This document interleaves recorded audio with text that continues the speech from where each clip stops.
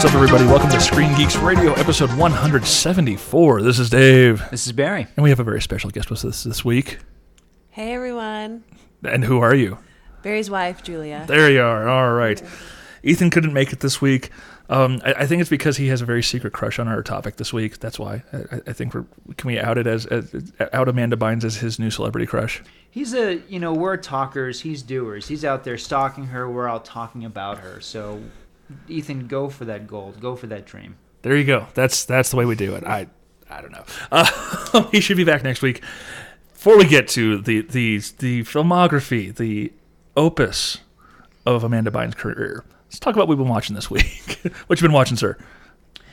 I saw a film I really want everybody to see. It's called Sunrise. It's from 1927. It's from F.W. Murnau, the director of Nosferatu. Okay.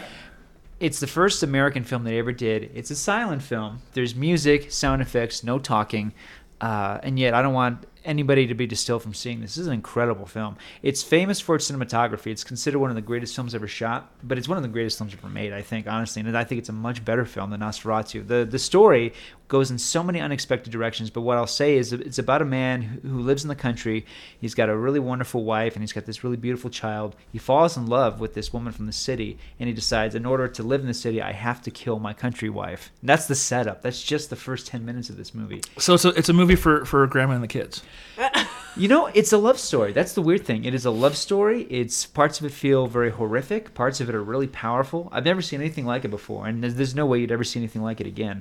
But yeah, Sunrise is an amazing, amazing film. I highly recommend it. It's a visually amazing movie, but even despite the fact that it's in black and white and there's no sound, it really is like just one of the most just captivating movies I've seen in a long, long time. Well, it's like when I got to see Metropolis when they were showing it at Chez Artiste up in Denver. It was just such a special, way to see a film. If a film is good, it's going to hold up over time no matter what. Exactly.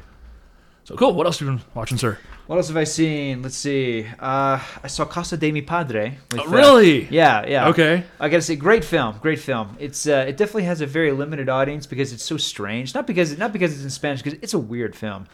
My favorite aspect about the movie, and it kind of sums up just how weird it is. Halfway through the film, this is a mild spoiler. Halfway through the movie, the character that Will Ferrell plays, Armando Alvarez, he gets a white tiger talking spirit guide. And it's this tiger that speaks in Spanish to him. The tiger is an animatronic puppet from the Jim Henson Company. And like everything else in the movie, it's not a very good puppet.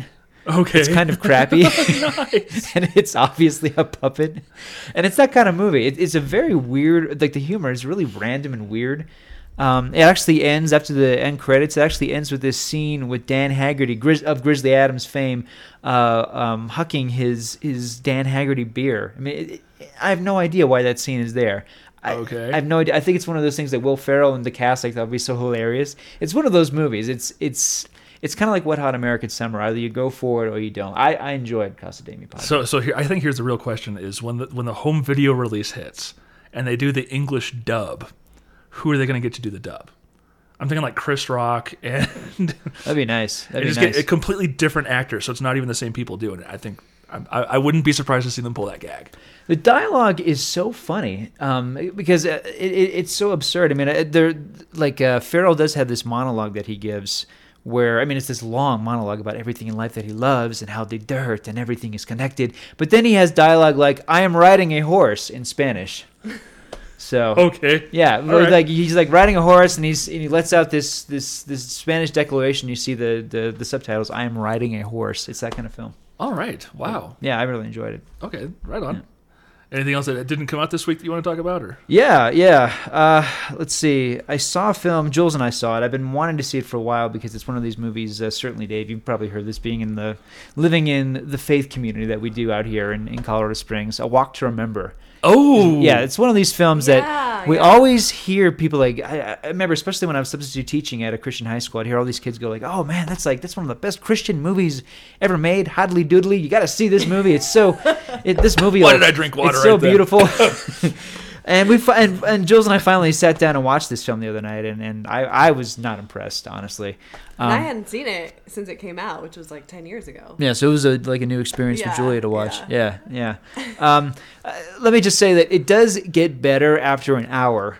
The problem with this movie is the first hour is pretty deadly, and it has a lot to do with the leads. Shane West stars as this young man he's a bad kid from the bad tracks, and he falls in love with this really strange girl played by Mandy Moore. And she has a pale complexion. Her hair is very long. She has very wide eyes. And the way Moore plays it for the first hour, I swear to you, Dave, like I kept waiting for someone to like drop like a bucket of pig's blood on her. I mean, she's so weird. She's such a weird. It's been a while since I've seen it. And she's supposed to be like the good wholesome Christian girl. But I'm thinking like I went to an all Christian high school. I never knew a girl that weird and that scary in my life. I still don't. And so she's just like, there's supposed to be something kind of endearing and sweet about her, but I found her to be really creepy and off-putting. And he's like playing the bad guy so hard. It's like, this is he's trying. It's way too hard. Yeah. Well, inevitably it does get better during the second hour because it kind of drops all the teen movie stuff and just becomes a mushy love story, which is what it really wants to be. And I think, and the two leads do kind of relax, and they generally do have a chemistry together. So I think the last half of the movie works, even though it's totally predictable. Nicholas Sparks, but he bought her a star. That's the part that I remember. I'm just like, okay, and I can't say anything because I'm watching with people who are enjoying the film. But I was really. And to kind of respond to what everybody's been saying about this film, I mean, I think it's a terrible example of a film showing someone with faith. I found her faith, and not to mention her father, played by Peter Coyote, the town preacher, of course, that it was really kind of hackneyed and kind of forced. And I mean, it could have been anything, let alone Christianity. I don't think there was anything about her faith that was interesting. I thought the fact that she was so creepy was what was interesting about her, honestly. Okay. Yeah, and I didn't find it. I just, it's totally. I mean, it's tolerable. I think it's a totally tolerable movie. But when it was over, it didn't leave me with anything. I mean, to go with an example, Dave, that we've talked about in the show. I mean, The Second Chance. That is a movie about people of faith who have real problems. They feel like real people. Mm-hmm. They talk about today's church in a way that even people who don't go to church would go, that's really interesting. There was nothing about any of the people of faith or not of faith in A Walk to Remember that I thought felt remotely real other than in Nicholas Sparks' land. So... the part I told you was the one part I remember that movie. He bought her a star. He did. Okay. He did. Well, she's really into stars. Yeah, into astronomy. One night she looks up, and he bought her a star. Yeah. Would that work for you, Jules? No. That is super cheesy. So I should get a refund on that star I bought you? Well, because when would I ever get to see it? Well, with your telescope every night. Yeah, with your telescope, and you'd become an astronomer. I'd be like, see that one up there, Melancholia, the one that gets closer and closer? I bought that for you. Well, nicely played, sir. I'm proud of you on that one. I absolutely am. Anything else you want to talk about before we get to the big one? One more, because Julia saw this one with me. So one more. And this one is an overtly faith-based movie called The Mighty Max. Yeah. Is that the one with Carla Gugino? Carla Gugino. Impressive cast, Dave. I don't even remember watching these movies that he's talking about. That's how forgettable they were. They really were forgettable. But this impressive cast, though. This is Carla Gugino, David Boreanaz, of Angel fame. Yeah, or Bones. Yeah, exactly. Bones. Yeah, he's still working. And then you got Marley Shelton, the creepy syringe happy nurse in Death. In Planet Terror. Thank you, Planet Terror. Yes. And then, of course, Ellen Burstyn. Uh-huh. Ellen of Requiem for a Dream and Alice Doesn't Live. I mean, this is one of the great American actresses playing a nun, who doesn't sing Climb Every Mountain, but you're always waiting for her to start singing that. This is apparently based on a true story, though I seriously doubt it was anything like the way it plays out in the movie, where Carla Gugino is she's a basketball coach brought into this Catholic school and kind of teaches these girls the real way to play basketball. How to be a team. Yes, and yeah. And play together to win. Yeah, completely one of these movies that just does not inspire at all. Yeah. Okay, fair enough. So not very generic. Yeah, very all the forgettable. dialogue was pretty much like, really? There's a scene where she kind of best you could do. Yeah, there's a scene where Gugino tortures her players by making them learn drills in a sewer. And it's meant to. It wasn't a sewer. It was a storm drain. Sorry, a storm drain. But it's meant to be like that same scene in Miracle where Kurt Russell has his guys go again. It's meant to be like that, and the movie doesn't give you goosebumps, but it really thinks it does. Yeah, because then the next day she thinks they're not going to show up for practice, but they do, and they're super inspired because they got wet in a storm drain. It's so stupid. There is a token black player, inevitably. There is this one. I mean, this is 1972, and there is one African American female player on this all-girls basketball team. She never has her own voice, never has her own identity. I don't think she says a word in the whole. No, movie. I don't think she has any dialogue. Under the credit, is it token? Exactly. Yeah. Well, it's ridiculous because, like, I mean, this is after the counterculture revolution. This is after the hippie movement. This is after the women's rights movement and Gloria Steinem. And there's just, like, you never get any sense of any of this stuff. I mean, this movie could have taken place, like, last year, let alone 1972. So. All right, so then. what this, like, real... Like, I really hope that Blue Light Jazz is good. Yeah. Because I know we're all going to go... I think we're all going to go up and see it, right? I really want to see that. I think, yeah. It's like opens Friday the 13th this month, right? Yeah. So I'm going up. I'm going to have to go for a Starfest meeting on Saturday. So there you go. I figure I'll just do that at the same time. All right. Anything else, or is that you ending on a low note? Man, we watched the cheesiest movies this week. We really did. Did you like Moonlight Mile? We did watch Moonlight Mile with Dustin Hoffman. Do you remember that one? Dustin Hoffman and Susan Sarandon and Jake Gyllenhaal. Do you remember that one? Obviously not. It's okay. It's not. It was kind of a wannabe Cameron Crowe movie. It wasn't bad. I think our listeners need to know that we got a new puppy and I am sleep deprived, so that's why I'm not remembering any of these movies. Fair enough. That's okay. I'll move on. I've only got like 4 movies to bring up anyway, one of which we both saw. I saw a documentary on Netflix called Chasing Ghosts. I don't know if you've seen this on there. I've seen it, but I haven't watched it. This is the video game movie, right? Yes, it's about twin galaxies. So if you've seen King of Kong, this is about the magazine and the website that does all the keeping track of records and all that stuff. Yeah. And it talks about all of those gamers from back then. So yes, Billy, shoot. The one who won the King Kong contest. That guy, the Arrogant guy? Yeah, hang on. I'm going to have to find him here. Hang on. See, I paused it for no good reason. Billy Mitchell. Yeah, he's in it. Fortunately, there was a point in time where I thought that it was going to become a love fest, like the Billy Mitchell's really a cool guy movie, but it actually does focus on everyone, so that was very nice. Cool. It's very enlightening. It's kind of sad to see Walter Day, the guy who founded it, because he's clearly pretty much done with doing video games. He's essentially doing research to do a book, and then he's going to retire forever because he's like, I'm kind of done. I need to move on to my music career. So yeah, but it's a fascinating watch because it gets into all these side characters that you really don't get to know that well in King of Kong. It really gets into them more, and it's a very entertaining watch, I have to say. Let's see what else I watch. I watched, this is the time of year when you start watching movies. You're like, why didn't I watch this in time for my top 10 list? And I saw Take Shelter. Oh, Take Shelter. Yeah, I just got that from the library. I've been meaning to watch it. Here, it's terrific. It's amazing. Yeah. It can be looked at as a slow study into descent into madness. It's also moving on what you know to be true and have a gut feeling in your faith about. It's about a wife who deals with what happens with her, what's going on with her husband, as opposed to "screw you, I'm out of here." Yeah, it's a lot more human look. Both Jessica Chastain and Michael Shannon. Yeah, Michael Shannon are put in stellar performances. The film, it's one of those slow boil kind of movies. It's not, holy crap, it's happening, all this stuff's happening. Yeah. The ending is quite interesting. I'm not going to spoil anything, obviously, but this is a film everyone needs to see. I had a free Redbox rental, and I'm like, sure, I'll go rent that. And I loved it. Wonderful. It's outstanding. I'm looking forward to it. And then through a lot of proxy servers and things like that, I was able to find a way to legally watch Machine Gun Preacher. Oh. Which is very interesting. It's oh man, I don't even know quite how to get into this. Sam, shoot, why am I spacing his name so much? The real guy? The real guy, played by Gerard Butler, starts off as a guy. It starts off with him getting out of prison. This is a film that is very faith-based. Yeah. Getting back in that realm.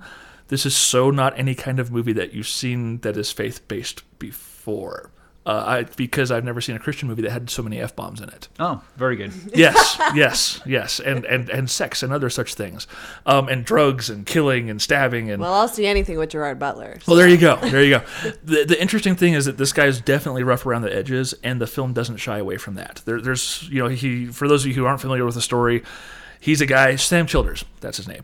And he, after getting out of prison, really goes down a really dark path and decides to turn himself around and finds Jesus and ends up going to build an orphanage in the Sudan. And what's interesting thing is that, yes, his faith leads him to do this, but it's not like, and they lived happily ever after.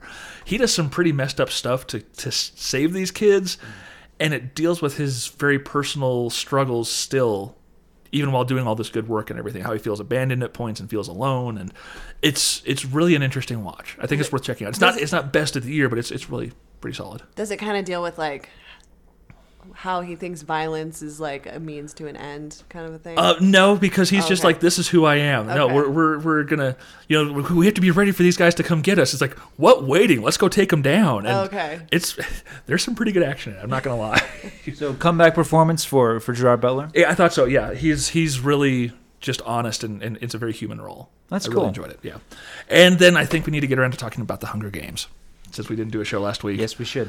We're from two different. Let's get this clear first. I read all 3 books. I got through them in a week. I couldn't finish the first book, so I thought the writing was so mediocre, so I didn't finish it. And I said, you know what? I've seen this. I remember when it was in Japanese, and I liked it much better then.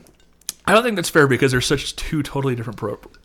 But different films in terms of tone, definitely an approach. But story wise, I mean, but then again, it's not just Battle Royale. I mean, it's also Escape from L.A., Series 7, The Contenders. Yeah, I mean, there's a lot of different aspects going on here.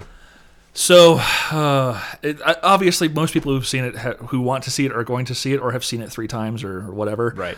What was your take on the film? I thought it was kind of flat in terms of Gary Ross's direction. He did a completely admirable job directing, but I think a more dynamic director really could have made the story come to life. I feel, as I've told you, I felt that because we never get a sense of any of the fear these teenagers are going through, especially considering that the imagery not only evokes 1984 and Brave New World, but also evokes the Holocaust. These kids are torn from their homes, put into this lottery, and gussied up to be these murderers for the entertainment of the world. And I never sensed that these kids were afraid. I think in real life, or even just an angle the story kind of missed, was that I think these kids would have been suicidal. I think these kids would have declared pacifism or something. I don't think everybody would have been so gung-ho or so reluctant to do it. And I think the movie really missed an opportunity to show that these kids are real. I never really believed them as kids.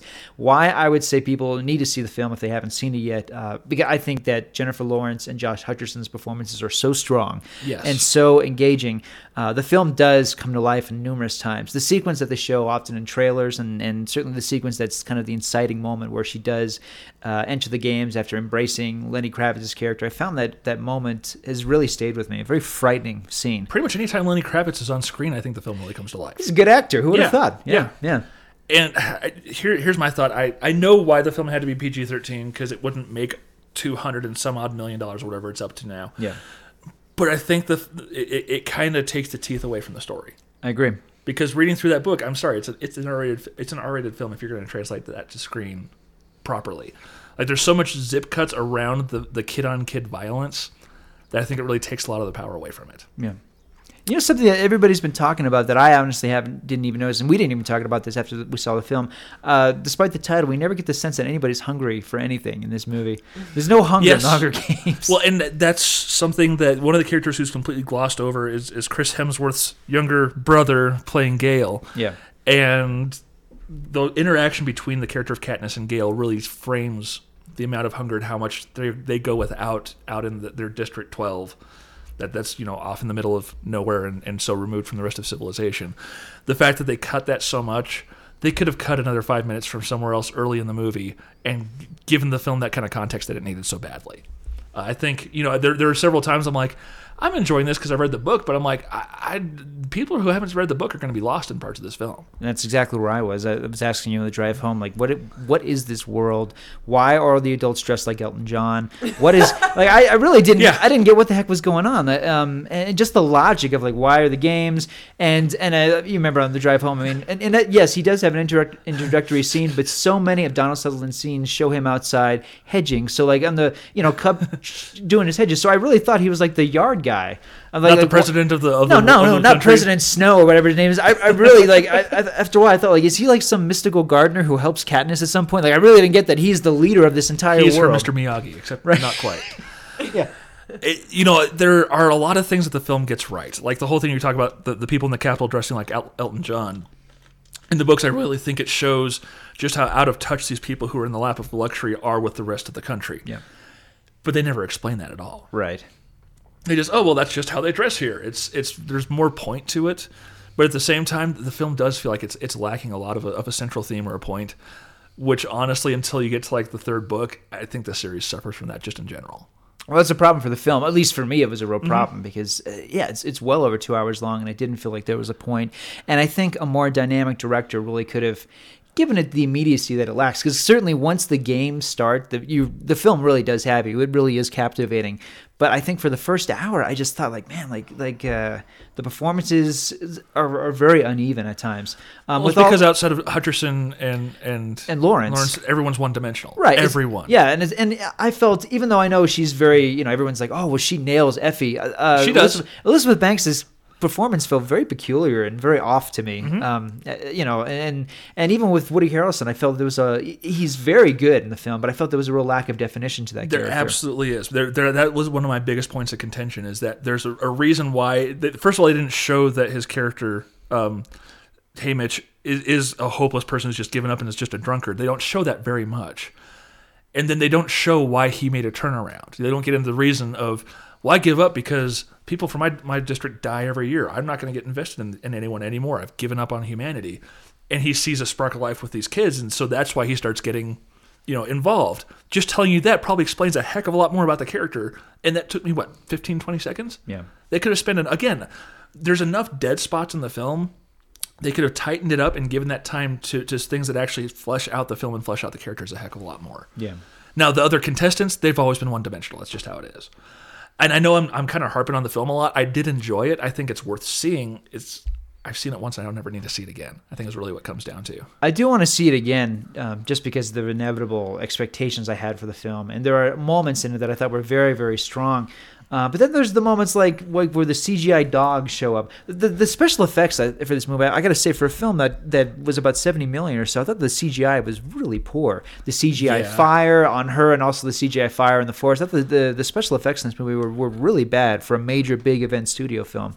Yeah, wow, for a film that's made $251 million. Wow, that's $251. That's as much as the original Batman made in its entire run. Although that's impressive. That was 1989, though. Yeah. So how did Wrath of the Titans only get $34 million? We'll get to that in a minute, I'm sure. We will get to that.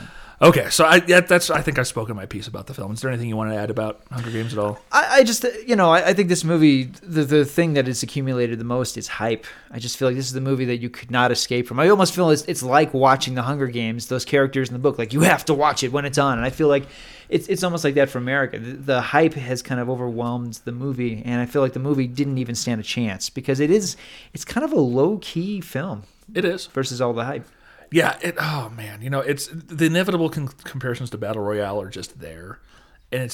it's such a poor film in every way. I don't think it's even fair to bring the discussion up.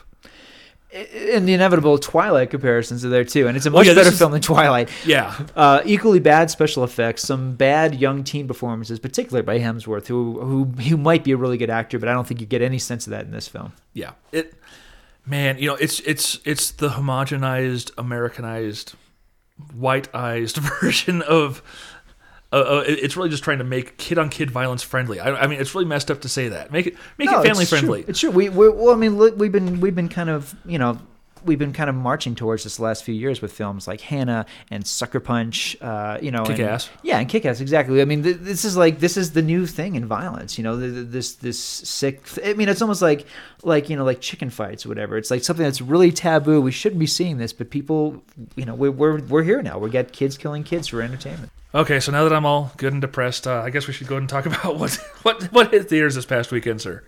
Well, you've got Wrath of the Titans from the director of Battle Los Angeles and the Texas Chainsaw Massacre: The Beginning, Mark of Quality. This is Jonathan Liebsman, I think. Uh-huh. And also from Tarsem Singe, a director who I will defend up and down because he directed The Fall. I love The Fall. I love The Fall. This is also the director of The Cell and the very uneven The Immortals. His new film is Mirror Mirror. Gotten better reviews than you'd think. Really? It's completely fallen off my radar, so I just don't. Well, I don't blame you because that initial trailer was dreadful. In limited release, you've got movie we'll definitely be talking about. The Weinstein Brothers releasing Bully. Mm-hmm. Let's see, you've got Goon, already a monster hit in Canada. That would be with Sean William Scott and Liev Schreiber. And then finally, Intruders, a really intriguing and critically acclaimed thriller with Clive Owen. It's supposed to be quite unique. Right on. Cool. And I didn't see anything because, I don't know. It just didn't work out that way. It's not that good. I mean, the next few weeks are not that good. We're kind of inching towards the summer movies. Yeah, but you took the bullet. Well, it was the Pueblo Mesa Drive-In opened up, so I'm all about the drive-in, and Yeah, so we saw Wrath of the Titans. The drive-in experience was way better than the actual movie. Which is often the case with drive-in movies. But fair enough. Yeah, Wrath of the Titans, it's kind of like National Treasure 2 in the sense that the production values are excellent, the special effects are great, but when it's over, it leaves you with nothing. Seeing the movie is the same experience as not seeing the movie. It's a nothing experience. Yeah. Did you feel the same way? I did. I couldn't follow the story. Maybe I was distracted by the dog, but I was like, what is going on? First, the gods are angry with each other and tying each other up. Then they're working together, and you're like, I don't even know what's happening. Yeah, I was fully engaged in the story, and I didn't understand it either. So here's the real question. Is it better than the first one? It's on par with the first one. It's just as bad. It's just as impressive. The first film had that scorpion battle, which was a pretty cool scene. I thought the first one was better. Yeah. Because like the Kraken, that was cool, and the scorpion battle was cool. I didn't feel like any of the battle scenes were really that interesting. I like the battle scenes. I thought the battle with the giant fire monster was really cool. I told Jules there's a visual in the movie I really loved. It only lasts for like 5 seconds, but it's so cool. Sam Worthington is on his horse Pegasus, and they fly literally into the mouth of this giant monster fire creature, and he's got this sword that's glowing, and it's inside the esophagus of this creature. It's really neat. But it's like 5 seconds. Yeah. So just see it in the trailer. And as far as Worthington's performance goes, I got to say, he did so much to improve over the first film. The first movie, I mean, talk about what a stretch for this guy as an actor. In the first film, he has short hair. Second film, long hair. Okay, all right. That's about the only difference. That's the distinction of the performance in both movies. So his best performance is still in Terminator Salvation? I would say so, man. Okay. And there's a scene early in the film where he's being chased by a two-headed dragon. I thought, gosh, this guy's got to be so sick of being chased by CGI monsters. That's what this guy does. That's so sad. And Liam Neeson and Ralph Fiennes are back. They're both back in this movie. They thankfully have a lot more screen time than Sam Worthington. But here's the thing, like, they're both trying to sell this dialogue like it's Shakespearean, and it's a total failing effort. But you gotta hand it to them. Like, they're really, really trying. They're giving it their all. They really are. And they don't glow. Remember in the first one, they both were they glowing. don't I still haven't seen the first one. You haven't seen the first one? Well, you're not missing anything. Have you seen the original Ray Harryhausen film? A long time ago, yeah. That's an awesome film. That's a much, much better film than either of these remakes. I totally believe you. Yeah. At least you didn't have to see it in 3D. Yeah, thank God we didn't see it in 3D because apparently it's really headache-inducing. I keep reading apparently they say the 3D is on par with the first one. Oh boy, well that's well, considering that the first remake of Clash of the Titans was kind of the benchmark for bad 3D experiences, the post-Avatar movies that were badly converted, not filmed in 3D. Yeah. I don't know. Tell them about that kid. Oh yeah, I was in line at the concession stand at the drive-in. The little teenage boy in front of me, he had to be like a freshman or so, telling his friends like, "Dude, I don't even know what Wrath means." That sums up this generation. Yes, I weep for the future of humanity. That kid didn't know he was representing the entire Generation Y, but now he knows. Yeah, thanks a lot, kid. You ruined it for all of us. There it is. All right, let's go ahead and talk about what's hitting home video this week. Steven Spielberg's Academy Award nominated for Best Picture, War Horse. Mm-hmm. War Horse nominated for Best Picture for some reason. Cameron Crowe's latest, We Bought a Zoo. I gotta say that a lot better than you think. It's a great movie. Is it? Yes, it's very cute. Come on. It's very good. It's very, very good. I gotta say, like, if you like Cameron Crowe as much as we do, it really helps because it is so whimsically whimsical. It is so cutesy. In a good way. Okay. Yeah. There's this little girl that has like all these cutesy pie close-ups, and she's like steals the first half of the movie, depending on how you look at it. But I gotta say, Matt Damon is actually very good in this movie. He makes this character that he's playing very credible. I'm sorry, who's in that? Matt Damon. Excellent. We haven't used that in so long. No, you're on that, man. Good job. Yeah. And Scarlett Johansson actually plays a real character. She's not playing the sexy bombshell. She actually plays a real character. She's very good in the movie. It's a good film. The soundtrack is beautiful, as you'd expect from Cameron Crowe. Cool. Well, now a movie I know we can all agree on, Being Elmo, A Puppeteer's Tale. That one's good. So good. That movie's terrific. I'm glad you liked it. I thought you were going to diss it. No, it's I was going to get ticked. It's such a fine film. It Yeah, is. it's so moving and beautiful and inspiring. That's a movie I think would really inspire a lot of people. Oh, yeah. Like I watched it one morning and I posted on Facebook and Google Plus. I'm like, holy crap, this movie's amazing. Then Steph watched it the next morning. She's like, that movie was so cute. I know. Yes. I think if anyone out there listening is like feeling bad about maybe not being able to reach their dream or some goal that you have, just watch it because it's like you will be inspired. There it is. It's an inspirational tale. Yeah, definitely. It is.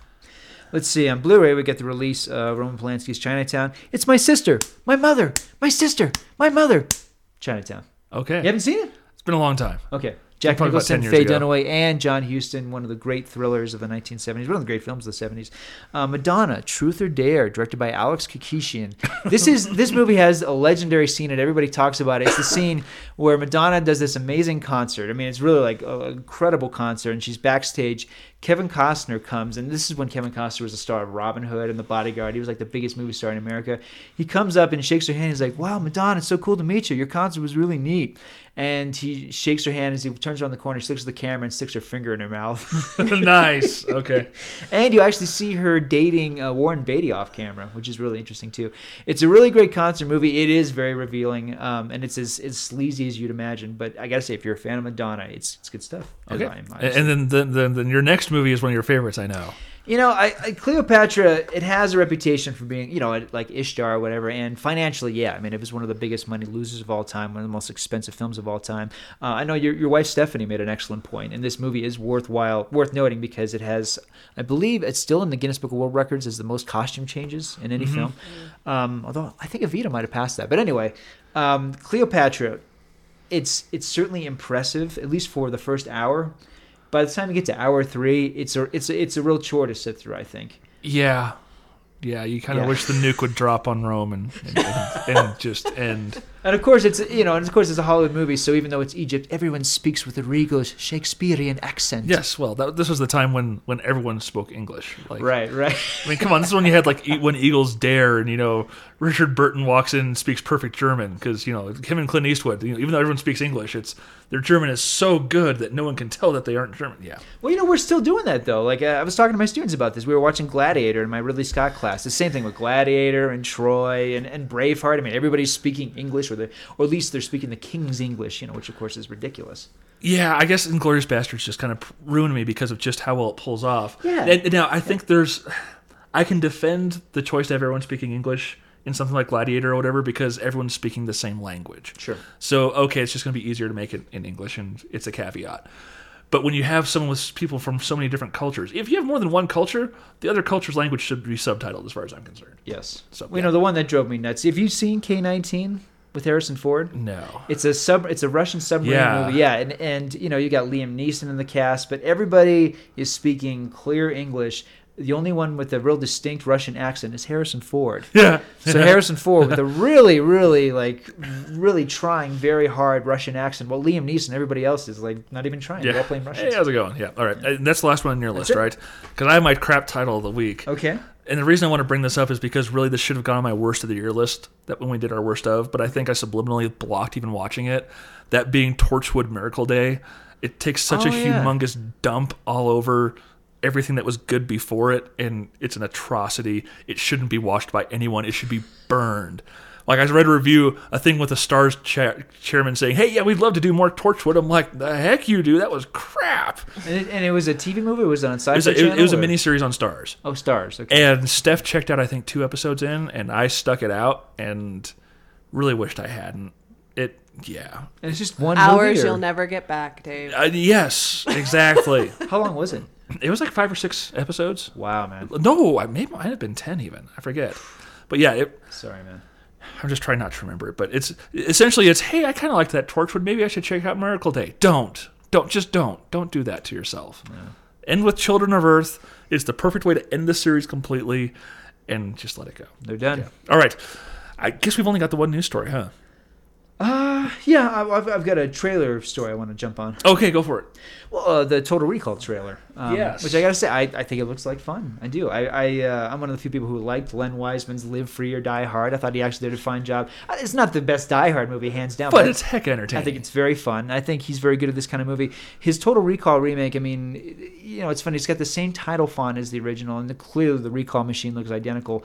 But it looks like The Fifth Element. It looks like Blade Runner. It looks like an amalgam of every science fiction movie we like and enjoy. It looks like fun.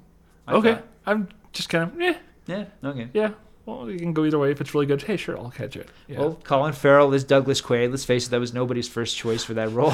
So, well, he'll be easier to understand than Arnold So we know it's interesting. Like on one hand, it's a missed opportunity. They're not going to Mars. It's a missed opportunity because that was such a cool angle. But on the other hand, they're making such a big deal that it's more faithful to the Philip K. Dick story. Well, the Philip K. Dick story, for one thing, it's I think it's less than 10 pages long. I've read it, and it ends. I mean, literally, this is for those of you who haven't read, We Can Remember For You Wholesale by Philip K. Dick. The story is he goes to recall, slaps into the machine, and you learn dun dun dun. He actually already is a secret agent. That's where the story ended. okay. So you can't really do a movie based on a story that, I mean, it was like a Twilight Zone episode. That was it. Turns out Douglas Quaid is already a secret agent. That was it. So All right then. we'll see what they do. Fair enough. Fair enough. And then this is what's really an interesting story because there's so many different aspects to it that are fascinating. Weinstein Company is putting out the film Bully, a documentary about bullying. Yeah. Shockingly enough, I think it's very well done. Just from the trailer, it just looks impressive as heck. Yeah. But it, the MPAA and their quote-unquote infinite jackassery decided to rate it R, even though it's a movie that's really something that kids should be seeing. Yes, okay, it's got some F words in it. Oh, no. Like they're not already saying that in real life. Exactly. I hate to go back to the whole faith-based movies thing, but the reason why I've always hated them is because I've always said, life is rated R. Sorry. Right. So Weinstein, instead of cutting it to make a PG-13, has said, screw you guys, we're going to release it unrated. And AMC is going to go ahead and release it for us. We're showing it in AMC theaters. If kids get a permission slip, they can totally see it. Don't care. Doesn't matter. Which is fascinating in and of itself. I think that's a heck of a ballsy move. But the really ballsy move is the fact that they're putting a rating on there, just not the MPAA. They're going with, who is it? Darn it. It is from Common Sense Media, which is a group that does their own ratings and says this is what's actually age appropriate, from age 2 to 17 pretty much. And they've rated it a 13. Because, it is something that's, for, a little more mature kids to watch. That's actually important. And so they're putting their logo saying it's rated 13 on all of the promotional materials, which is a gigantic middle finger to the MPAA, and I love it. I do too. I've always felt that it should be a film-to-film basis. You shouldn't say, like, for example, you shouldn't say that American Reunion, which is R, should be in the same category as Schindler's List, which is R, which is the same category as Rain Man, which is R. It's not the same freaking thing. Mm-hmm. And it's changed over time. I mean, we've seen movies that are PG that have the F word. I mean, Big, Spaceballs, Beetlejuice, they've got F-bombs, and those movies are PG. There was pre-PG-13, though, too, wasn't it? Yeah, it was, well, right after the PG-13 came out, but I guess what I'm getting at is just that it's so ridiculously inconsistent. Mm-hmm. You got PG-13 movies that are far more violent and far more offensive than R-rated movies. This came out about 10 years ago, this argument when there was a documentary called Gunner Palace about these U.S. soldiers invading Saddam Hussein's empty palace, and it was originally going to be rated R because of a few uses of language, even though it really wasn't an R-rated movie. But this sounds like a real victory against the MPAA, because as much as I do respect the rating system, because for Pete's sake, adults do need that kind of signpost, for Pete's sake. But make it realistic, not something idiotic. I mean, it's like the picture I saw on Reddit where it was essentially kids killing kids, PG-13 for the Hunger Games. Oh no, we said the F word. It's rated R for bully. Right. Yeah. Well, then you get something like Eyes Wide Shut, which is R. It should have been NC-17 for its violence. And then you have a movie we talked about way too much in the show, but The Passion of the Christ, which I like, but let's face it, it should have been NC-17 for its violence. That is one of the most... I don't care if it's about Jesus Christ. It's one of the most violent movies ever made. It should have been NC-17. Mm-hmm. But because it's R, kids saw it, and kids got into the theater. That should not have been the case. I would absolutely... What was that documentary we watched about the rated This R? film is not yet rated. Yeah. Did you and guys if you see haven't that? seen it, you absolutely You need to. need to see that. Just shows the inconsistency that the MPAA has with different movies. I love the bit at the subject end when he submits that this film is not yet rated for a rating. It's freaking brilliant. Well, when they sneak into the dumpster and they find the review sheets for Memoirs of a Geisha, and they're going, "Oh my God, this movie is PG-13," and according to the sheet, and it's a scene that's in the movie where one woman sticks her finger into another woman's vagina. The film is PG-13. Yeah, but and like they pointed out in the film, like, well, it's a Spielberg film. Spielberg produced it, and all the power this guy has. With all due respect, you don't see all of that happening. It doesn't happen on screen. Yeah, but it does happen. It happens, but it's not happens. like it's not graphic. Yeah. Well, to be a little more graphic, she inserts her finger into another woman's vagina, smells it, and says, "You've been with a man." That's in a PG-13 movie. I mean, well, that's true. Come on. Wow. Okay. That just made Sorry, this podcast rated NC-17. We just earned an explicit I apologize, tag. guys. I didn't No. even- You said it in very clinical terms, so it's okay. Thank you. That's okay. I'm okay with it. Okay. Wow. Should we just move into our topic? Sure. All right. Let's skip the ad this week. We'll talk about the good folks at Audible. Hey, if you like Audible, if you like audiobooks, check out audibletrial.com/screengeeks. They've got a heck of a lot of amazing books. If you have a long commute or anything, I mean, they've got books that are like 16 hours long. You can get one for free. You actually get a 30-day trial. You get 30 days to figure out which book you want. And I think they're worth getting just in general, just because it's actually read a lot of times by the author, or they'll get a great actor or someone like that. It's a heck of a good time. And you'll help out the show too. So yeah, audibletrial.com/screengeeks. Thus ends our ad. All right. So Ethan brought up this idea because I guess she's his celebrity crush. I'm guessing, I told Jules, my theory is that Ethan is trying to sabotage ScreenGeeks.com, and so he's coming up with these topics that are basically going to have the foundations of Screen Geeks come tumbling down. Hence, this week we're talking about the films of Amanda Bynes. I actually, because I knew the question. In all reality, Ethan has a paper that he has to write, and it's just it's eating him alive. So I asked him, like, look, the question's going to come up. Why an Amanda Bynes episode? And here it was. Here's his answer. I think I was browsing something on the internet, and She's the Man came up. So I was like, why not? So there's the true origin of the episode. All right, there you go. So how do we even tackle this? Well, we could, I guess, start talking about her first film, which I actually haven't even seen. Has anybody here seen Big Fat Liar with Paul Giamatti and Frankie Muniz? No. Yeah, No, I thought it was Jonathan Taylor Thomas. It was actually Frankie Muniz. Was it? Okay. Yeah, Agent Cody Banks himself. Yeah, All right, I've never seen a Frankie Muniz movie in my life. You never saw Agent Cody Banks is actually worth watching. Is it really? I think it is. Is it a good? The first one. Okay. The first one is good. It's like a kid's version of James Bond. Okay. Like it's actually pretty decent. The second one sucks balls. Really? Just to be blunt, it is an awful Agent Cody movie. Banks 2 sucks balls. They should put that on the back of the DVD box. Yes. They should definitely quote Screen Geeks on that. But the first one is really entertaining. Okay. It's absolutely worth watching. Okay. So okay. Well, anyway, she was in a Frankie Muniz movie How did we called, get to called Big Fat Liar. But I guess we could just jump to her first film, which is What a Girl Wants. Which it poses such a fascinating question. As soon as I saw the title, I'm like, I have to know, what does a girl want? She wants to find her dad. Yes, exactly. I just remember when the film came out, and Julia pointed out this interview to me that apparently, like, reporters said, like, why isn't the Christina Aguilera song in the movie? Because Couldn't get the rights, of course. Well, apparently, her official answer was, the movie it's so much more than that. It's not about that.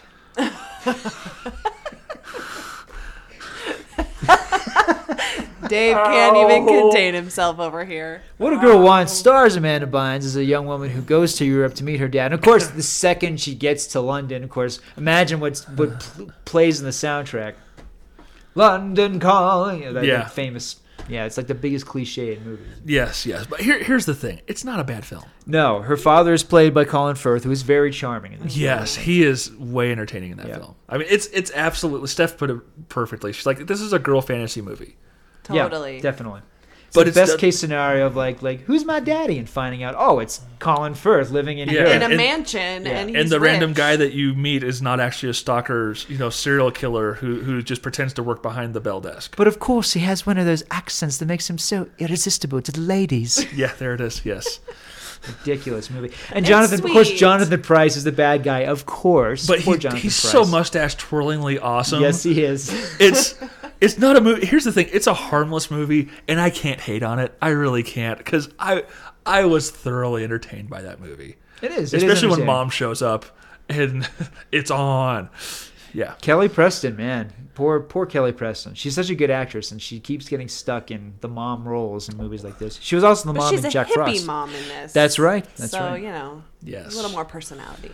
My favorite, I gotta throw this out, my favorite scene in the movie, and you could see it in the trailer, you don't have to watch the movie to get to it. My favorite scene in the movie is where Colin Firth basically gets in touch with his youth and puts on his hippie pants, his black leather pants, and starts dancing in front of the mirror. It's in the trailer, folks. If you want to see this movie, that's the best part of the movie. Does it have the whole thing where his fiance comes in and everything? Right. Okay. And then he stops for a moment, then he starts dancing again. Yeah, it's a funny moment. Best scene in the movie. Now here's the funny thing. We're talking about all these things that are great in the movie. We haven't even mentioned Amanda Bynes, that's really. Right. We haven't talked about her. Remember, she is in this movie. That's right. Just thought I'd throw that out Come there. on, Amanda Bynes. She's just... I She's love adorable. her. She's just cute. You Yes. know, she's not afraid to be silly on screen, which is why I love her. She mugs for the camera. She totally does. she mugs she's quite milking well. it. She really yeah, is. she does. She's definitely a child of like those kind of Nickelodeon sort of Yes. sitcoms and Yes, but it's fun. If someone said they liked the movie, like Julia does. I do. Although I think it's fun. Steph called me out so hard on this movie because I was like, "What do you mean they have the full frame version of this movie? I'm so disappointed."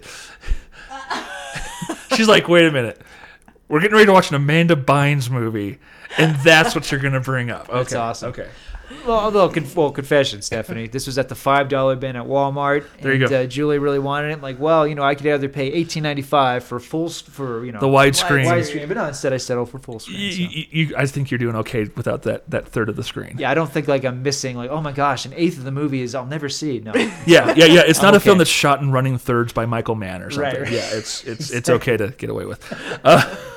But it's a sweet movie. it is. Absolutely. It is very sweet. Okay. And are we coming up to the Not yet. No. Okay, Actually, good. we're gonna stop at Robots. Have you guys seen Robots? Robots was good. That was the Will Smith. No, you're thinking of Shark Tale. Robots was with. You're thinking of iRobot.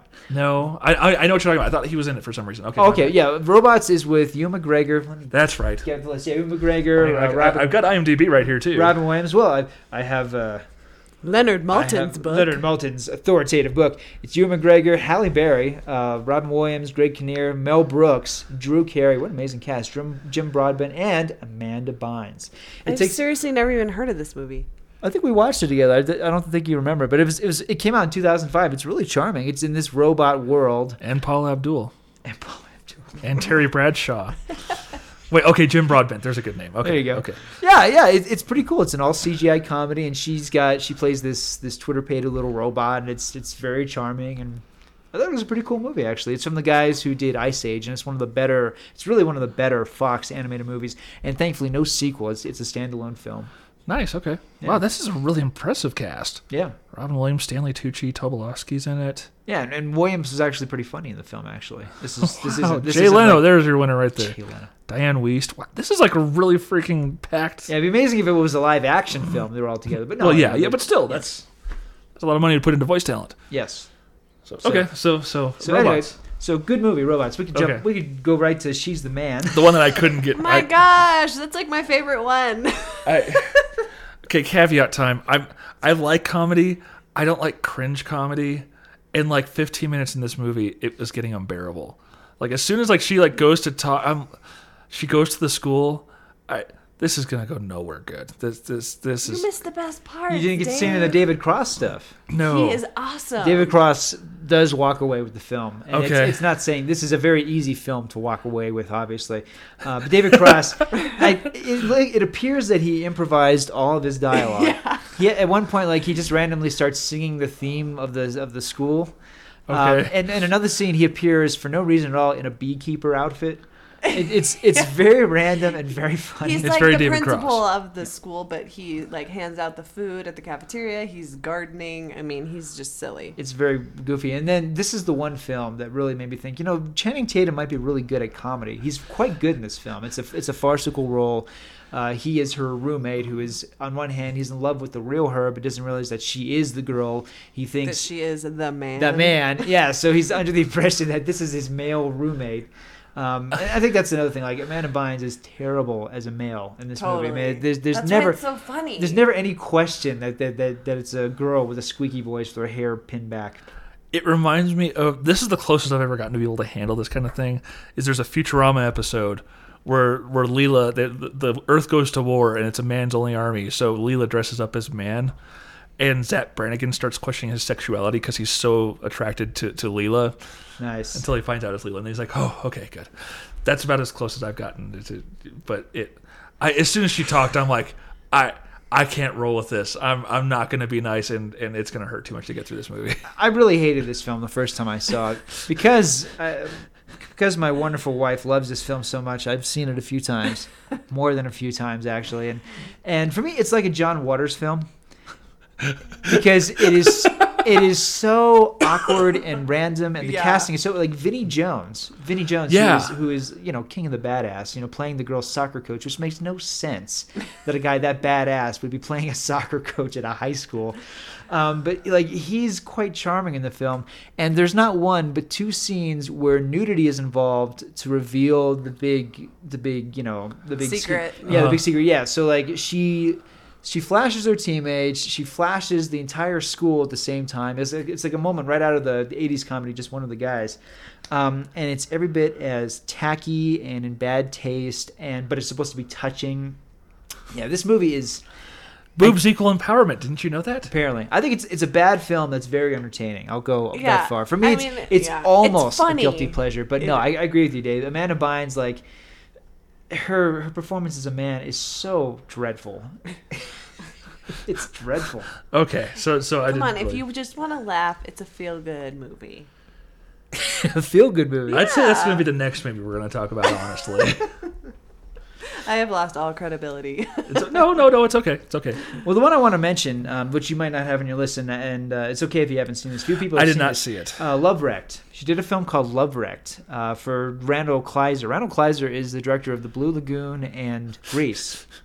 She did this film called Love Wrecked, and I think Chris Hemsworth is actually it's Chris Hemsworth or Chris Pine. She's got a really famous co-star who wasn't famous when he did the movie. If you could look Chris at it, Carmack. Chris Carmack. Yeah. Why take it back? Who the heck is that? Anyway, Jonathan Bennett. Yeah, there's Jamie Lynn Sigler. There's your other big name. okay, never mind. All Fred right. Willard's in it, Oh, I like Fred Willard. as is Lance Bass.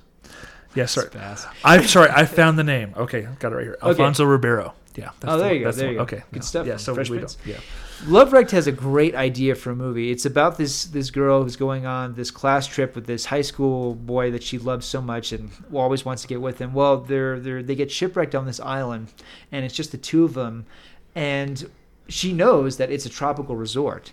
She makes him think that it's like Castaway and they're the only two on an island, that they have to like survive and they have to like get coconuts together and he has to run around with his shirt off. And it's a really funny idea for a movie, and the movie totally botches it. It's really bad. Yeah, it is bad. It was supposed to be her big follow-up after She's the Man and What a Girl Wants. And by the way, What a Girl Wants and She's the Man, both hits, both successful movies. So Love Wrecked was supposed to be like her big, and it went straight to DVD, and no question why. And it's a funny idea for a movie, and they just totally blow it.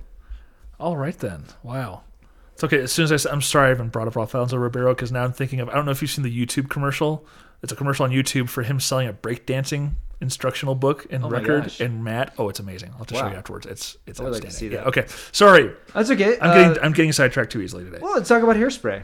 And that's the one I have not seen. Oh, it's good. It's Okay. Oh yeah, that is And good. it's not been good because of her, though. Because, I mean, what I remember about her character is her chewing gum a lot. And she's one of these characters who kind of... I mean, Hairspray is a film about embracing counterculture change, and of course it's about the civil rights movement in a really bubbly, fun way. I mean, it's not a heavy-handed movie at all. It's totally light and cute and silly. But her character is one of the white girls who embraces the fact that they're African Americans and are missed, and and she basically admits that she does have a huge crush on this African American boy that she loves.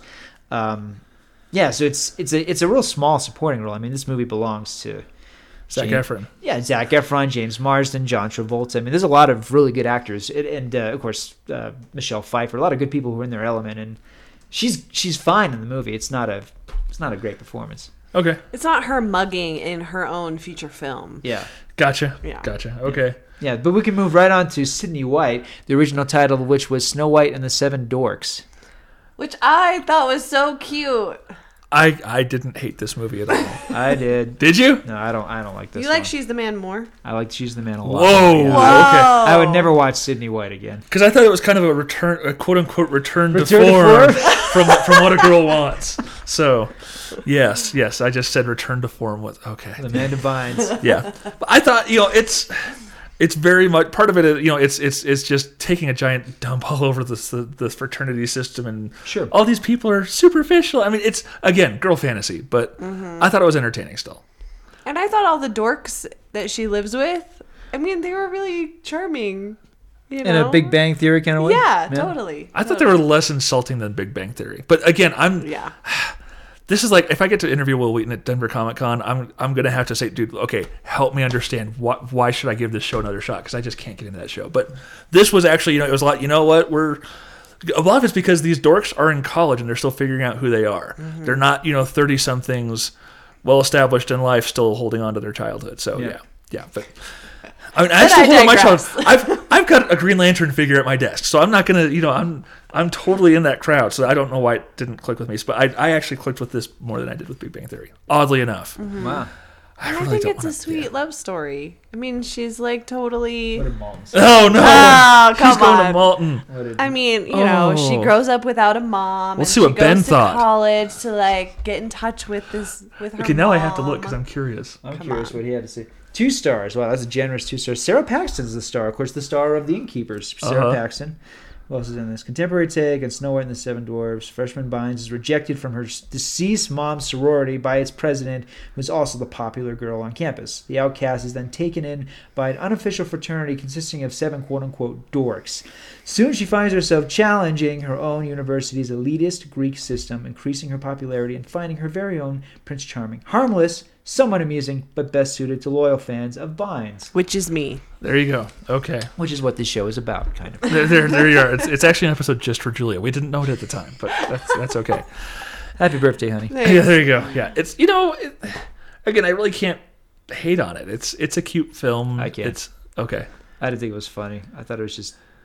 This is the one. I mean, you're talking about a movie that made you cringe. This movie for me was just a cringe. But fest. John Schneider's in it, He is in it. and he's pretty decent in it. He is actually. He's kind of he's the cool dad for sure. And she has comic books. Come on, she's a dork. She has comic Okay, I will. She has I will comic books. absolutely admit that whole thing. I'm a dork thing at the end hurt. I will absolutely. Oh admit yeah, that. that's why Barry didn't like it. What did you say? It reminded you of Of what? What did I say? like Revenge of the Nerds or something. Yeah. The end where everyone admits that Yeah. they're dorks. And, Yeah, no, because I think Revenge of the Nerds just dealt with that because they really were cool. I feel like these guys didn't really go through a journey other than having a really attractive girl in their midst. I don't think that's turning a corner, having a cute girl in your midst, Well, maybe it wasn't about them. It was about her. But this is supposed to be Snow White and the Seven Dwarfs. It's like the dwarfs I know, didn't but need it's not Snow White. She about- need, it's supposed to be about the original story. Remember the original Snow White, where like the dwarves don't need her, she needs them. In this case, I feel like it was like Okay. the point of it. I can see She that. did need them, or she would have been homeless. The whole Snow White analogy is so paper thin. Like Yeah, it's hanging on by a is. thread. It is. It really is. I will absolutely admit that. It's Yeah. So No, it's okay. really more about her realizing she doesn't need to be a part of her mom's sorority to get in touch with her mom. There you go. There you go. And I would have to agree with you, begrudgingly, both of you, that it's better. It's in dealing with the idiocies of Greek fraternity life. It's stronger than it is as a comedy. Okay, fair enough. I will be watching it again. Well, you have it back, so it is all yours. Yes. Oh boy. Well, let's talk about the one I know you really liked a lot. I think both of you liked this movie a lot better than I did, which of course Easy A in 2010. I didn't even realize it was the same person. Really? Yeah, because I saw that Easy A was the first Amanda Bynes movie I ever saw. Which character does she play? She I was don't the remember. The stuck-up Christian girl. yes. Oh yeah. Yes. So I thought seeing these films in context really. She's trying to break that mold and that typecasting for sure in that film. Well, having earlier mentioned Mandy Moore in Walk to Remember, a character that I did not know, have never encountered, and hope to never encounter. I certainly encountered the Amanda Bynes character in Easy A in my life. Absolutely, yes. So that's kind of like it hurts because it's. I mean, they definitely go over the top with it, but at the heart, I think it's a fair caricature. Yeah. So yeah, I think she played it quite well. I mean, Yeah, she's very good in the film. She's a good foe. she's a for great Emma Stone. foil for sure. Yeah. Yeah, I think when she plays supporting characters, she kind of is a stronger actress. As a lead, I think sometimes she's trying way too hard. Which is why I like her, because I feel like she's just so not perky and full she's of not afraid spunk. to just do anything. Yeah, she's like she's perky. really not. She's spunky. That's yeah, what she is. she is. Yes. She'll do anything on camera, but I think when she's in a supporting role, you get to see her as a real actress. Okay. Interesting. Yeah. No, I think she's great in it. It's kind of odd seeing her in such a drastically different role, but Sure. yeah. And that's Okay. it for her. Yeah, Because okay. after this film, she decided she wanted to retire from acting. Really? And we'll see if we'll see She'll if she probably sticks come to back. that. Yeah, of course she'll come back. Don't call it a comeback. Well, what else the heck is She's she been gonna here do? for years. Yeah. But What yeah. else is she gonna do? Come on. Well, she's all got- she can do is act. She's not gonna like mug and like be all cutesy poo to the guy at like Starbucks. I mean, she's got to make money somehow. So There maybe you an go. album, or maybe she'll make a series of like She'll- wood carvings. or- She'll do a duet album with Walter Day from Twin Galaxies. That's what's going to happen. There you go. Yes. Or it'll be like the Shatner album that he did with Ben Folds 5. Where Yes. it's like a Has spoken been. word album. Yeah. Yeah. Yes. I have to say that was the one thing I was going to mention about Amanda Bynes is Amanda Bynes. I have no idea what Nice. that. I don't know. Abandoned Minds. I don't know. We don't have the requisite music quote unquote career from a teen movie star. That's true. just kind of interesting. Yeah, that is true. I don't know if I don't, and I don't know. I didn't do my homework. I don't know if she's actually sung anything on a soundtrack before that we can. I'm I looking to don't see if she know. has a website. Maybe just 'cause. maybe in Hairspray. Maybe in Hairspray, yeah. Yeah, actually, she does sing a song in there of some sort. Yes. And she doesn't have a website. It doesn't look like. She does have a Twitter feed. Okay. All right then. Wow, for a fan, I feel like wait. I am. There's a slacker BynesSource.net. There you go. Well, it seems like she's kind of really dropping out from the from the spotlight and trying to fan. Yeah. kind of find who she is, and focusing on life and education, which is great, as opposed to like, a certain Miss Lohan who hasn't done a movie in some time, but everybody is all too aware of what she's doing other than her entertainment career, which is unfortunate. It could be that she needs to get a little time away in order to break the typecasting too. Absolutely. Yeah.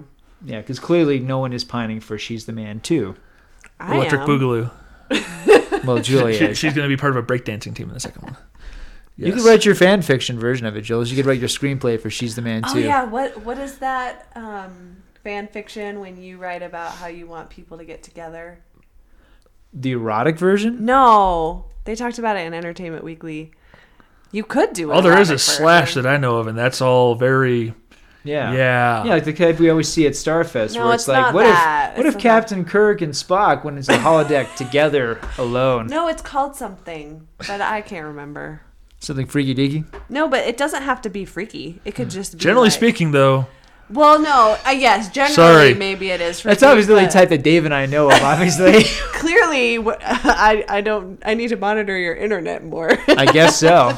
well, no, like Supernatural did a gag about it, where like they find out this whole long sort of set of circumstances their entire lives have been put into a series of books, and they find out about it, and one of them's like, "Yeah, so apparently people write stories about us too, and in them we're together." and they just stare at each other, and the other guy, it clicks. He's like, "But we're brothers."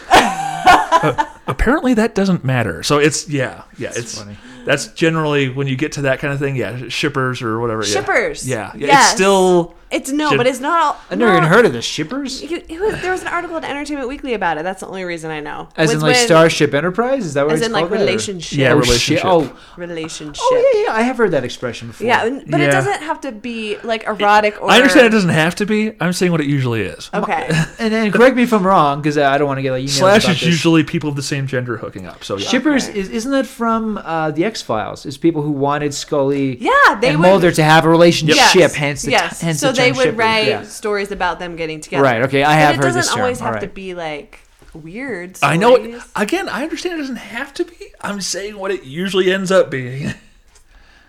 Okay. I won't be writing any shipping stories. They even addressed shippers in a Castle episode. Oh yeah. Yeah. The episode with the daytime soap. Yes, which I love Castle too. Yes. Have we ever have we talked about that yet? We have not had a castle We episode. should do that. Maybe we will. Maybe we will. I'm sure Steph would get on that one for sure. Because if anything ever happens to Barry, he knows I'm going after Nathan. Nathan Fillion, Gerard Butler, Colin No, Nathan Firth. Fillion is the number one. Oh, he's the number one now. He's been 'Cause replaced. He's Wow. the nicest in real life, I The think. nicest. And he has and he did the episode with the steampunk arm, and yeah, there you go. Yeah. All right, let's. I think we've talked enough about Amanda Bynes. I think we're Amanda done. Bynes, how we mourn for your career. No, she's talented. She's adorable. I'd like to see her come back and do something different. That would be cool to see her. Yeah, like something. She'll be in the next Aronofsky film. There you go. That would be wild. Yes. Hey, I mean, like when Marlon Wayans starred in Requiem for a Dream, not to mention Jennifer Connelly. I mean, that was a shock. Yes. Exactly. And the star of My So-Called Life, Jared Leto. I mean, who the heck would have thought? So you never know. There you go. You never know. All right. Never know. I doubt anyone's going to have any feedback, but hey, let us know if you love you some Amanda Bynes. It's all good. And don't hate till you watch it. Then hate. Then hate. Then Yes, you can hate. There you go. Legitimately. There you go. All right, let's talk about what's hitting theaters this week. Well, part 4 of the American Pie saga, and this is not the Naked Mile or any of those straight-to-DVD abominations in which only Jim's dad appeared. Those Yes, do not matter. Eugene Those Levy. are not a part of the American Pie world. No. We have American Reunion coming out with the whole cast, including Shannon Elizabeth returning. I'm looking forward to this. I love the American Pie movies. I do. And for one reason only, it's Stifler. It's all about Stifler. He's always hilarious. Love me some Stifler. And then meanwhile, you've got James Cameron's Titanic. I wonder if anybody's heard of this film. Coming back in 3D IMAX, and I will be taking and Barry Julie to see it. had to promise to take me to see this because I won the Oscar pool. That's right. I forgot about that. Yes. Well, Julia has not forgotten, I have not unfortunately. Thank you for forgetting Dave, because Julia has not. So See, if they do it in 2D, if they do a 2D screening, I might go see it because I still haven't seen the film. You've never seen nope, Titanic? Never. Oh my gosh, you Here's guys the thing. should go with us. I hadn't seen it because I was not a Leonardo DiCaprio fan at all. And by the time it was like, well, maybe I should see it, the hype was so high. It was like when I saw Forrest Gump and hated the ever-living crap out of that movie. Yeah. It's just not fair. So if it's in 2D, I might as well see it in the theatrical experience. That's what I'm I thinking. don't care if we see it in 3D or 2D. We're just going to see it in the theater. See, I just saved you $5-10 right there. Sweet, because I thought I had to take you to see it like IMAX 3D. No, with we can just see the regular the special version. At the glasses Continental with the Uber screen. Yeah, with the special glasses that have Leonardo's face on the No, lenses. because I've been telling him I want to watch it at home because it's been a long time since I've seen it. And he's like, I've already seen that movie. Which was like, when was that? Seeing Titanic on the small screen is like seeing Dances with Wolves or 2001 on the small screen. It is not the same Okay, thing. It's so meant to now be seen on the big he's- screen. He has to take me So to now I it. got. Well, hey, but hey, there is that scene. There is that scene with Kate Winslet in 3D on the giant screen. See, here's so the thing. I do have something. To look When I forward saw the trailer, I saw the part I needed to see, which was the guy falling off and smacking on the rail. to. Going bonk as he hits No, the Yes. hitting propeller. the propeller. Well, no, I'm talking about there's a spot where a guy falls off from the back and hits a rail and just kind of goes bam and goes tumbling down. I was like, well, I'm good. But no, I will probably, if it's in 2D, I will probably see it. And I'll be honest, it is a good film. It is. It's very well made. The problem is the screenplay is terrible. James Cameron wrote this film as well as directed, and as we know, James Cameron is much stronger as a director than he is as a dialogue writer. With the exception of maybe The Abyss and True Lies, most of his screenplays are pretty poor. And this is the dialogue is terrible. The love story is hackneyed. Billy Zane literally plays a mustache twirling villain, literally. Uh-huh. And it doesn't need to be 3 hours. Though I gotta say, it does move very quickly for a 3-hour film. Yeah, It's come worth on. seeing for the spectacle that it is, but it was not the best picture of 1997. That would be LA Confidential. Yes. Yes, indeed. Yes. Okay. All right, what else we got? We got limited release. We're going on. We're getting sidetracked so easy today. It's great. I love it. Well, this is what you miss out on, Ethan. Yeah. In limited release, you've got Willem Dafoe as the Hunter. Comic-Con Episode 4 at Fans Hope looks like a very cool documentary. It looks interesting, Obviously yeah. up our alley, yeah. Yeah, absolutely. And then in limited release, we also have ATM, about 3 teens who are stuck in an ATM booth. This is kind of like, phone booth or cellular, except with an ATM booth. Okay, then. Yeah. Really? Yeah, that's the picture. Well, apparently there's a serial killer outside waiting for them to come out. And apparently you think, okay, is it just going to be a standoff for 90 minutes? Apparently there's more to it than that. Because I love cellular. So Cellular if it was was good. anything like that, I'd Did see you it. see Phone Booth with No. Colin Farrell? It was good. That's actually pretty good, yeah. Yeah, Absolutely. one of the better Schumacher films. Yeah. Yes. All right, let's go ahead and move on to what is hitting home video this week and wrap this bad boy up. In home video, you've got Meryl Streep as Margaret Thatcher in The Iron Lady. I think worth seeing for her amazing performance and some really good scenes, but it's a really flawed film. Did you see this one? No. Yeah, it's got a wraparound. First 20 minutes are like, I want to fall asleep. It's got a wraparound story where she's in old age makeup and she's talking to the ghost of her dead husband, played by Jim Broadbent. And it's as awkward as it sounds, and it just doesn't The help. whole movie is If that's not a win, I don't know what flashbacks is. And then more flashbacks. Yeah, too many flashbacks. It would have been better if they just told the story straight out. But Streep is incredible. She won the Oscar for it. It's no mystery why she becomes Margaret Thatcher. Although, Jules, when you saw it, you said you thought she was more like Julia Child than Margaret Thatcher. No, wait, I did? Yeah, you did. She's like, I thought it was more like Julie and Julia, then Iron Lady. No. I don't know. I don't remember. All right. It All was right, then. just a hard one to get through. Okay. Now, Fair this enough. next one I'm torn about because when Dave announced this to me, I thought, oh, well, I'm a Dark Shadows fan. I need this. And then Dave told me how much this costs, and I said, I'm a human being. I'm not going to spend that kind of money because I'm a grown man. I'm not going to spend, what is it, $465? Well, it was $500 and some odd dollars. 500. But Amazon has it on sale on pre-order right now. It's only $416. Oh, so it's like well- $100 off. Well, there you go. I'll just give some And you get like plasma on the way it's a home. 131 disc set. So once you start hitting an obscene number like that, it's maybe if you're a hardcore fan, I could see someone, I guess. But you can watch Dark Shadows on Netflix. Do they have all that on there? I think so. I think on That's the what Instant Watch. I've been watching He's been it on watching Netflix, it. yeah. Okay. Well, This is the Dark Shadows complete original series, and it comes in a coffin, right? yes, it comes in a coffin case. Oh, Barry hates it when people do that. Well, I've got no room on my DVD shelf then, like the Battlestar Galactica one that had the robot head. Yes. Where am I going to put this? But it's a stupid thing? cool. It's Or the one It's that cool. comes with the... Oh, the jacket, like Yeah. the grease one, there's one that I know you would get though. the American Pie one with the sock, or which one? With the two No, sock? I wasn't going to go there. No. Okay. No. I was going to talk about the Japanese release of the Alien quadrilogy, where it was actually it was actually an alien head that opened up and had the discs in it. Oh my gosh, how much was that? It was like $200. Wow. Yeah, like if it was something like that, but reasonably priced, I think you'd do that one. I don't think he would, because we have no room on our shelf for something See, like I'd that. make room. I'd make room. Love will find a way. That's all I'm saying. That's awesome. All Well, then right. after that, it becomes like this thing you have to explain. Like, what is that? Well, you see, it's the box set of Dukes of Hazzard, and that's actually a pair of Daisy Dukes. But if you take it apart, it's actually a bunch of CDs. Which with the Alien set, it's very easy to tell. Like, dude, that's awesome. You think that's cool, and then you open it up, and everyone loses their minds, and then it's all good. So. Okay. Wow, I don't know who's looking at your DVD collection, but nobody does that with ours. Yeah, Since you don't have those kind of cases. Of course, I don't either anymore. So Yeah, well, I don't think they look at my Max Headroom like, wow, that is the most incredible thing. It's lenticular. Wow. yeah, no. Yeah, it's got a hologram in the front. How 80s. Let's see. Rod Serling's Night Gallery Season 3, one of the great anthology horror shows of all time. Yes. The other film that came out this Christmas, I almost said We Bought a Horse. We Bought a Zoo? Not We Bought a Zoo or War Horse, but no, The Darkest Hour. This is the Russian set thriller starring Emil Hirsch, in which a bunch of American teens are in Russia when an alien that sucks all of your power and all of your electricity comes.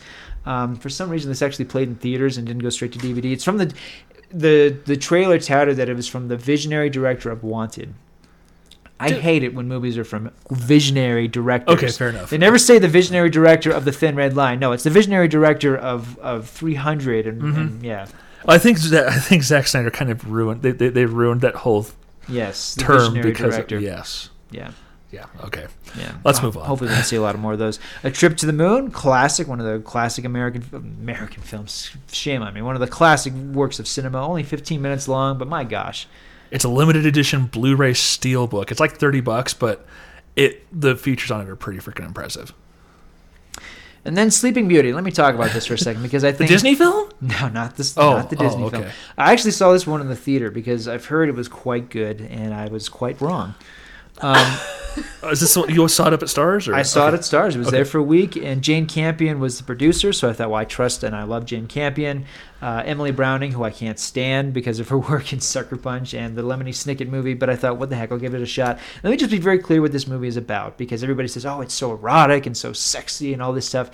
It is about a young woman who agrees to be a very special kind of prostitute. What is that? Well, she agrees to be put under sedation, and while she's asleep, she never knows what the men do to her. But they're not allowed to have sex with her.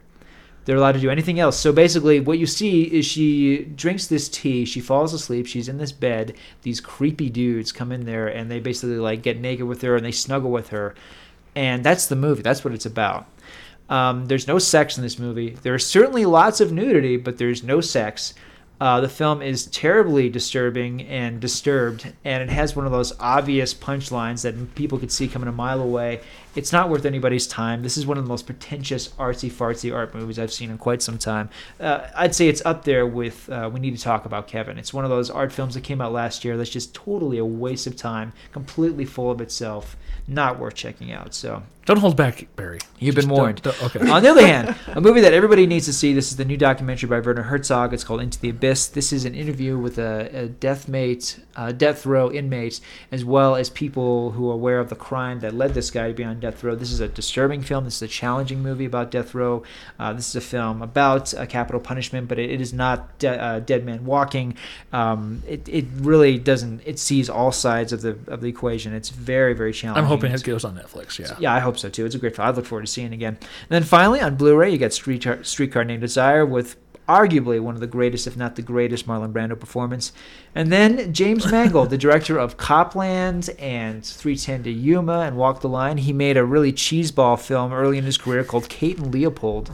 But it's Hugh Jackman. Hugh Jackman and Breckin Meyer and Meg Ryan, who at that point, Meg Ryan was way too old to be making those kind of romantic comedies. Aww. Ouch. It's true. It's true. She was way too old for that movie. You went there, sir. Breckin Meyer steals the movie as the brother, and no question, Hugh Jackman is supposed to play, the most polite suitor of all time, and he's very charming, but Just see She's the Man instead. just see She's the Man instead. Heard There it from you go. Julia. Just see that instead. There you All go. right. Wow. Okay. I think that's a heck of a way to end the show, isn't it? It's all good. If you want to shoot us an email, by all means do shoot it to podcast Barry, Dave, or Ethan all at screengeeks.com. There have been site issues, but I'm very close to getting all those worked out. So the iTunes feed should be working and all that fun stuff, like within the next day or two. Yeah, fun times. I don't know what we're doing next week. We're like 3 weeks out from Starfest. It's coming up fast. It really is. Yeah, that's like that realization just kind of hit me. It's wow. It's going to be fun. It's going to be a heck of a good time. Oh, yeah. What I love is digging into people's filmographies and seeing like David Prowse. Yeah, you know him as Darth Vader, but he was also on the Benny Hill Show. Yep. And in Hitchhiker's Guide to the Galaxy. And I love seeing that kind of stuff. Yeah, Dee Wallace Stone. What an amazing filmography she has. Yes, Worked yes. with everybody. It's a pretty stinking solid group there. Oh, Jed Rowan's coming back. We've talked to him a few times. We love Jed. Jed's fun. Yes. Mr. Horror Movie. If I saw him walking down the street towards me in a dark alleyway, why would I be in a dark alleyway? But if I was, and I saw him walking towards me, I would be terrified. This guy needs his own horror film. He's a very gifted actor, but no question. I mean, great character actor. Absolutely, yes. So, and he's coming with his film. What is it? The Ghastly Adventures of Johnny X or something like that? That's right. Have you seen the trailer for that? Not yet. I'll show you in a minute here because it's impressive. Is it going to be another Dahmer versus Gacy? No. This is like a black and white greaser movie, musical, Wow. sci-fi. It looks very weird. Go Jed. Which should go well along with Christopher Mim doing Attack of the Moon Zombies, and I think we're going to have some fun this year. Yep, sounds good. So, yeah, until next week, we'll have some fun in the meantime. But until then, this is Dave. This is Barry. And Julia. Thanks for tuning in.